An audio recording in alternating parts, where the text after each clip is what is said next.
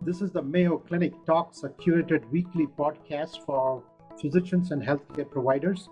I'm Amit Ghosh, a general internist at the Mayo Clinic in Rochester, Minnesota. The topic of today's discussion is antibody response to vaccines.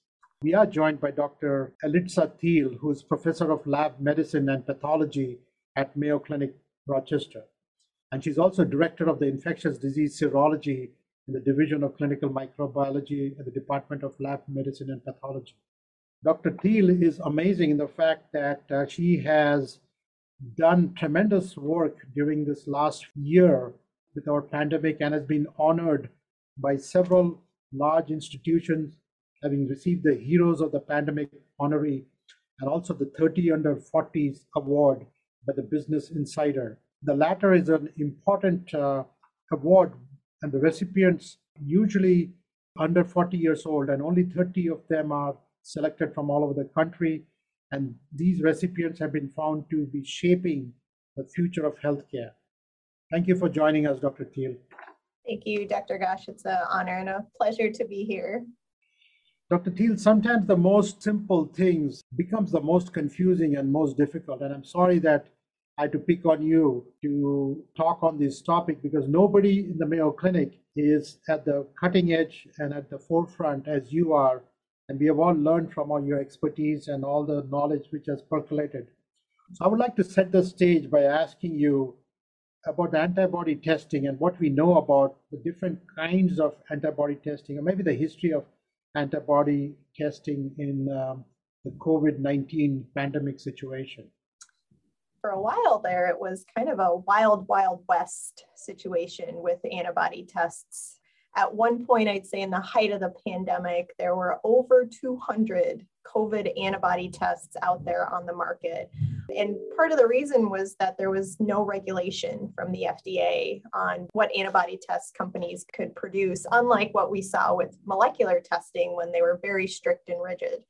So it was kind of chaotic in the beginning. Things have been reeled back in. The FDA started requiring that manufacturers submit their performance characteristics to the FDA for review before the test could be put on the commercial market. So right now we have about 85-ish tests, serologic tests for COVID that can be used, but they are so different. They differ in the antibody type that's detected, whether it's IgG or whether it's total antibodies.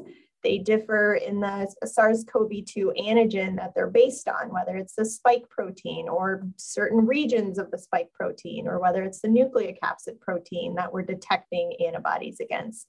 They differ in the results and how they're reported, whether it's a qualitative pos-neg or whether they also include some sort of quantitative value. The methods differ, whether they're high throughput or a quick lateral flow assay. And so as you can imagine, there's really not a lot of standardization or harmonization between the assays, and all of that does lead to some variability in the performance characteristics of those tests. So it's been really important for laboratories that are offering antibody testing to really understand how well their tests perform and in what patient populations they perform well or not well. So here at Mayo, we currently offer 2 antibody tests for COVID. Both are total antibody tests. One is looking for antibodies against the nucleocapsid, and the other is looking for antibodies against the spike protein. We went through a lot of iterations of what tests we were offering until we got to the 2 that were most comfortable and are most accurate in our hands. So if you have to have the Cliff Note version of antibody testing, when would you order for a nucleocapsid antibody testing? And when would you order for a spike protein antibody testing? It depends. When talking about natural infection, when you're naturally infected with COVID, you will produce antibodies to all sorts of different components of the virus, nucleocapsid and spike in this case. So if you want to know if you were naturally infected, you would order a nucleocapsid antibody test. Antibodies to the spike protein will also develop after natural infection, but those will also develop after vaccination. So for anti-spike proteins, we cannot differentiate between natural infection versus vaccination. So Cliff Notes version, if you want to know if you were previously naturally infected, you would test with an anti-nucleocapsid-based assay. We've had so many different versions about should we test antibody, which vaccine produces more antibodies. So as I understand, whichever vaccine you get, all you would get is a spike protein antibody. Is there any preference from our labs as to, of the usual three vaccines that we have, does one vaccine produce more antibody response than the other? It's an interesting question, right? So all of the vaccines are designed to induce antibodies to the spike protein. And because there's no harmonization between the different assays that are used by the vaccine manufacturers to look at antibody levels, we can't directly compare antibody levels from Moderna versus Pfizer versus Johnson and Johnson. So I guess I don't have an answer to your question specifically, but what I can say is that from all of the vaccine trials, it's very apparent that they are all very immunogenic and they all stimulate a very strong antibody response to the spike protein, at least 2 weeks after infection. So although we can't say which necessarily develops a stronger antibody response, we know that they develop a very elevated antibody response that is clearly protective. Just going back to the antibody production, do we really care about testing for IgM antibodies or IgA antibodies? Because what we are really talking now is the IgG antibodies. And the other thing which I've read about the natural infection is that the IgM and the IgG antibodies are developing almost at the same time, unlike what we traditionally read that you're going to have IgM, it starts going down, and then the IgG comes up. Yeah. So do we even care about the other two immunoglobulins, IgM and IgG, or is it just to be left to the researchers?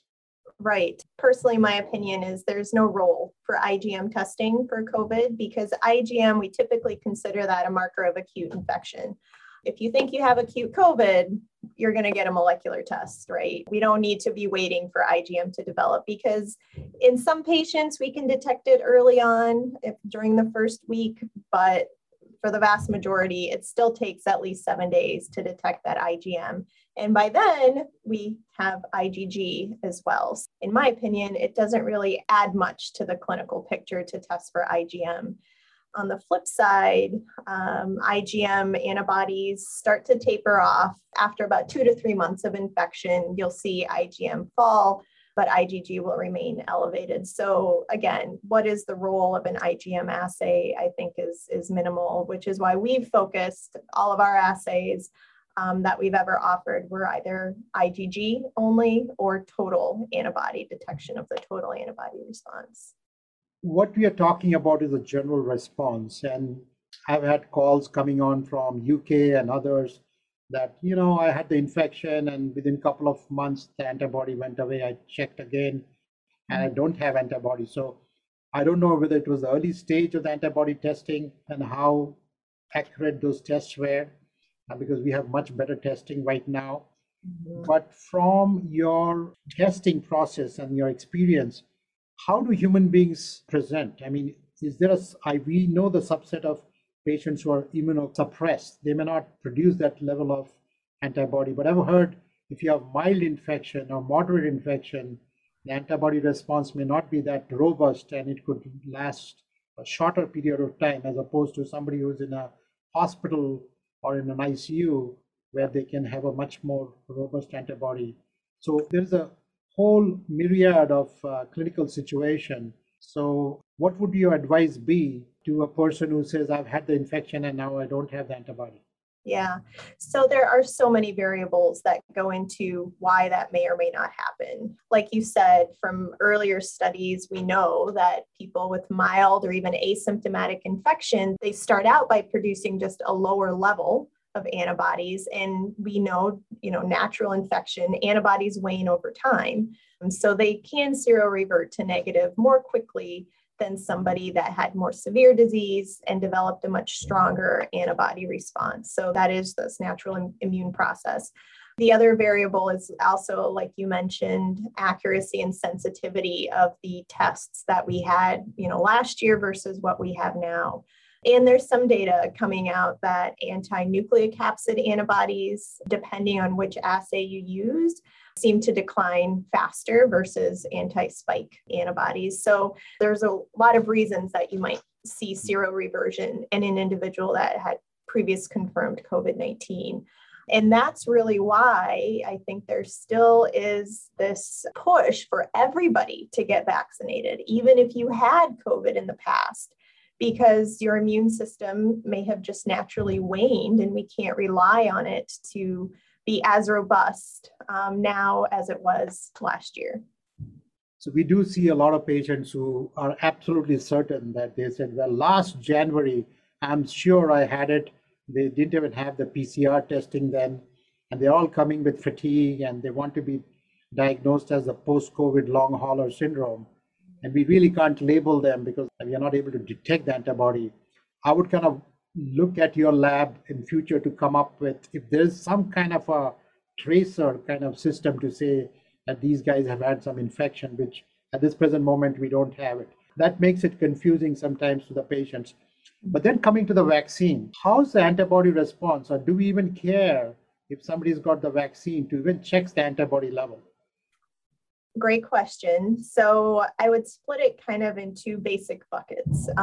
For otherwise healthy individuals, we know from the clinical trials that pretty much everybody seroconverted to positive. So what is the value of checking an antibody level in an otherwise healthy individual? Yes, it's nice to know, but nothing's going to change. The other reason I caution against checking antibody levels after vaccination is because we can tell you, yes, you're positive. There's semi-quantitative assays out there now, so we can tell you you have this level of antibodies.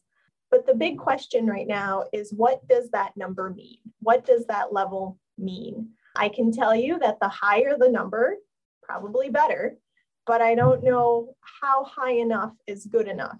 So one of the gaps right now with COVID is we still don't have a correlate of protection that's been identified. So we don't know what level of antibodies is correlated with long-term protective immunity, which we have for other vaccine preventable diseases like measles and hepatitis and rubella. We know that if you're above 1.0 international units per mil, you have long-term protective immunity. Still don't know that for COVID. There's a lot of research going on to identify a correlate of protection. That's challenging to identify, and it can differ based on what clinical outcome we're looking for. So the correlate for protective immunity against severe disease or death may be different than the correlate of immunity against infection, for example. So those studies are ongoing to really help us determine, A, are neutralizing antibodies a good correlate of protection? Are they a good marker of protection? And B, if they are, what level is significant or sufficient? That's an interesting point. So the question which has come up is, how long does the antibody last, the effects of the antibody last after a vaccine? And I've heard different numbers. I've heard 6 months as a good number, which the CDC is also putting, but they said to be absolutely sure, it's 3 months. So that number keeps fluctuating, and already there is vaccine hesitancy, and to have people being convinced that you need to have another booster vaccine, which I believe is going to happen sooner or later. We're already giving it for immunocompromised patients. From the lab standpoint, are you seeing any waning of antibody level after the vaccine? As we said, we don't even care about the levels. What are we seeing from your end? Yep. So we haven't published any of this, but just looking through our results. So our anti-spike antibody test is a semi-quantitative test. The upper reportable range is 250 units per ml. And just looking at those that we know have been vaccinated and have been tested for whatever reason after vaccination, and this is testing anywhere from 14 days out to 4 or 5 months after infection, the vast majority of them have antibody levels above that 250 units per ml. So it's, again, a very strong response. and appears to be a strong response that's somewhat long lasting. We haven't really looked out beyond that 5-month, 6-month time frame. Again, 250 sounds like a lot, but is that high enough for this particular assay? I can't say. I think from what the vaccine clinical trials have shown is that we do see waning antibody levels, decreasing antibody levels, but that doesn't mean that we have necessarily decreased immunity, because you're still going to have your memory B cells. You're still going to have your memory T cells, which from research we know are lasting at least 8 to 9 months. So upon re-exposure or reinfection with COVID, the thought is that those would be quickly stimulated, right, to produce an immune response. I guess I can't speak to whether or not we all need boosters after 8 months or whatever the CDC says, but I can say that I think it's normal to see decreasing antibody levels, which we see for many infections, but there's still that memory immunity there that should be stimulated upon reinfection or reboosting. Yeah, I think the CDC has just come up with to revaccinate individuals who are immunocompromised, right, have an organ transplant or something similar. So we haven't had the other part of it, corollary, whether all of us need a vaccine right down the line. And I think that makes sense, because we know that a large proportion of our significantly immunosuppressed population is seronegative. So it would make sense to boost as much as possible. So I think there is definitely data to support that. There's so many variants now. We have the Delta variant. People are always worried whether our vaccine will produce the same amount of antibody, and those antibody will be effective against the Delta variant. Now, what happens to the spike protein in any of these variants? A lot of changes can happen in the makeup and other things, small changes, I would say. Mm-hmm. But does the spike protein remain the same so that our antibody against the spike protein will manifest the same robust reaction, regardless of the variant? There's a couple of good papers in the New England Journal of Medicine that came out from both Moderna and Pfizer, I believe, where they took sera from vaccinated individuals, and in vitro, they looked at neutralizing titers against the different variants, alpha, beta, delta. And what they saw, very encouragingly, was that they're relative to the wild type original Wuhan strain of the virus, neutralizing antibody levels were still elevated against all the variants. So that was good. They did see a decrease in neutralization, most significantly for the beta variant and some for the delta variant, but it was most dramatic, I'd say, for beta. So I think we can say that the vaccines are still highly effective against all of the variants, even though in vitro we are seeing, some lower level neutralization titers against some of the variants. And so again, I think that just speaks to the importance of vaccinating individuals, not only to protect the individual patient themselves, but also to minimize the risk of ongoing replication of this virus in the population that would lead to yet new variants with new mutations on top of the mutations that are already leading to some decrease in neutralization. So with the amount of travel, even though travel is restricted now, there's always going to be individuals who are going to different places, countries of high and low prevalence. How is this mathematical modeling done? Like, I've heard about the term herd immunity. Like if you vaccinated X amount of population, is it 50%, 70%? If 70% of us have antibody levels, which are over 250 or so, our chance of being infected is low. It can probably never be zero for a while. Fully understanding that right now for pediatrics, we are not vaccinating. Pfizer, they've come down to 12 years. Still, parents are worried. And Moderna and Johnson & Johnson is over 18 years vaccinated. So the whole population will not be vaccinated. How do we come to this number? So it's that herd immunity threshold. It's dependent on a number of factors, one of which is how transmissible the pathogen itself is. So, and what we've seen for SARS-CoV-2 is that the different variants have different rates of transmissibility or infectivity. So for the original SARS-CoV-2 variant, the study showed that one infected individual can transmit and infect 2 to 3 uninfected, unknowing individuals. And so based on that number and some other fancy calculations, the minimum herd immunity threshold for that original strain was set to somewhere between 60 and 70%. In contrast, with the current Delta variant, we know that one infected individual can infect 5 to 8 other individuals. That has increased the threshold for herd immunity to be at least 80% of the population to have protection in order for there to be protective immunity in the community. So again, it really largely comes down to how transmissible the virus is. And the higher the transmissibility of the virus, the more individuals are going to need to have protective immunity for there to be population level herd immunity. It makes sense. I've had patients coming from Middle East and they are all checking their antibody levels. If they have an infection, they're checking the antibody levels before deciding to get the vaccine or not. And that, I understand, is not a recommendation, which we, our CDC, apply. If you have an infection, you wait for 90 days and you get the vaccine. Is that correct? That's right. There's no recommendation right now to test for antibody levels prior to vaccination or prior to even getting a booster for multiple reasons. But from the lab side, again, it's, we don't know what that positive really means. Is it high enough? Is it positive enough for protective immunity where we can say you're good, you don't need to get further vaccines?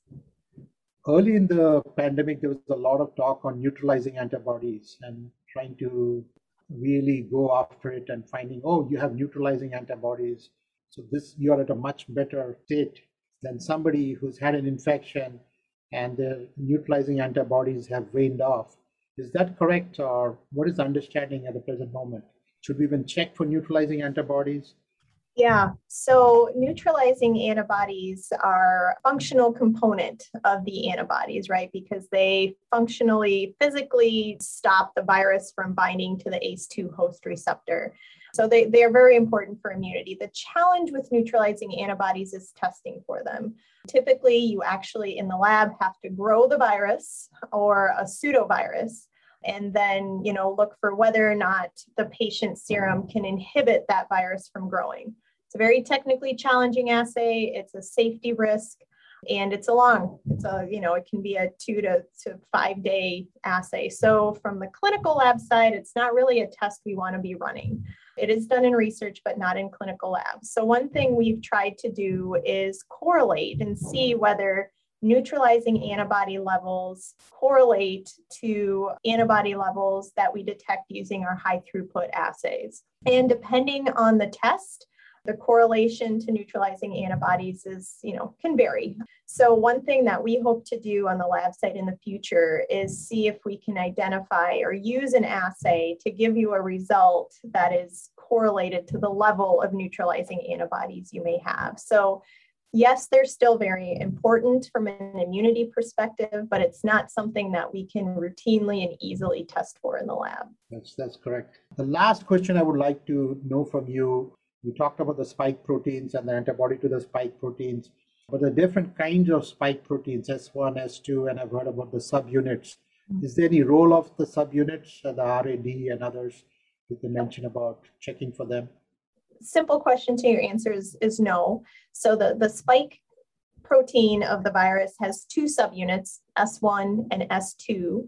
Within the S1 subunit is the receptor binding domain, or the RBD, which is what specifically binds to the ACE2 receptor on the host cell.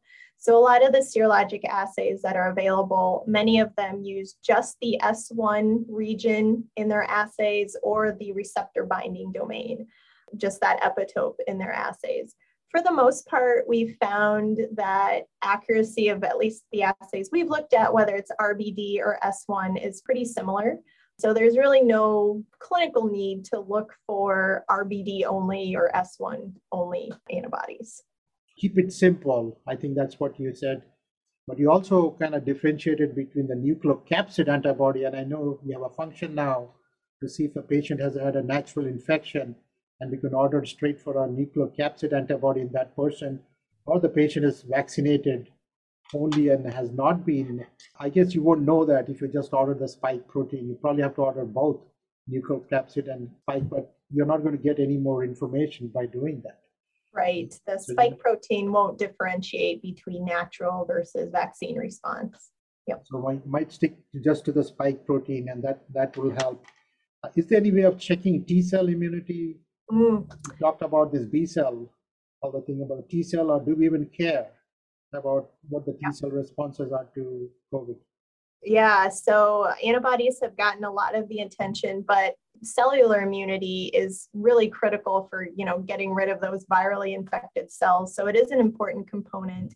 We don't look for it as frequently now. It's testing for that is a lot more difficult, not impossible, but more difficult. And right now, there's no assay with FDA emergency use authorization for it. Well, there's one assay, but it sequences the T cell receptor beta of T cells to see if those T cells have been in contact or seen SARS-CoV-2 antigens in the past. But the utility of that test, I think right now is still pretty limited because if you look at the indication, it just says, another method to detect previous infection with SARS-CoV-2. So I think that's definitely an area that's probably going to grow over the next year to see if we can more accurately measure the cellular immune response to SARS-CoV-2 and then try and figure out what that means for the patient. Thank you, Dr. Thiel. If anything that we have learned in the COVID era is talk more, ask more, learn about antibodies, learn about vaccines, learn about herd immunity and different types of antibodies. This kind of language was not there in medicine even a year and a half ago. We never used to ask this question. So I think you can look forward to all of us asking you many more questions if we have any new variants or any other changes of this virus. And thank you, Dr. Thiel. We've been talking with Dr. Eltiza Thiel, Professor of Lab Medicine, on the antibody response to vaccine. And Dr. Thiel has verified about the robust antibody response to two vaccines or one vaccine, whichever our patients or we. As of now, the antibody response is robust for at least 6 months. Also, you've simplified a lot of these other things about neutralizing antibody, the subunit of S1, S2, and RBD. Thank you, ladies and gentlemen, for listening to our Mayo Clinic podcast. Please subscribe, stay healthy, wear your mask, be socially distant, and definitely, please take the vaccine. And see you back next week.